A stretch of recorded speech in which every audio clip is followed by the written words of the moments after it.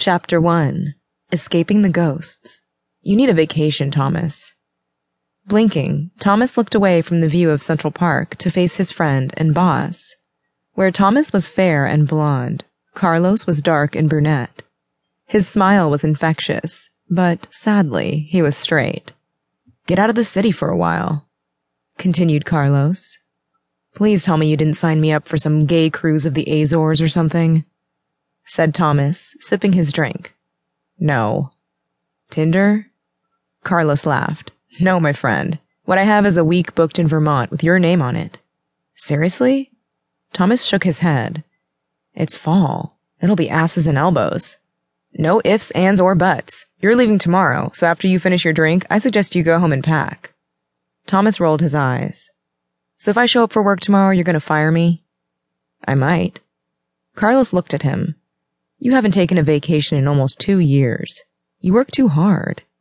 It won't bring him back. Sighing, Thomas finished his drink. I know.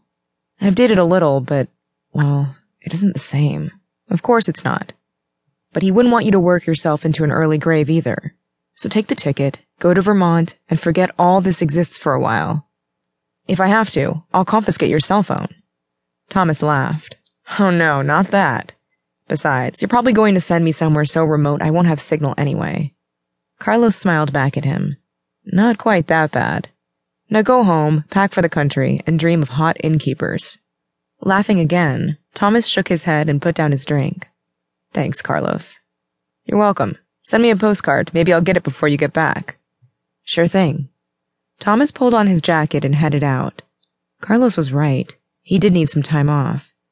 Opening his phone, he pulled up a picture of himself and Grayson, taken almost 3 years ago.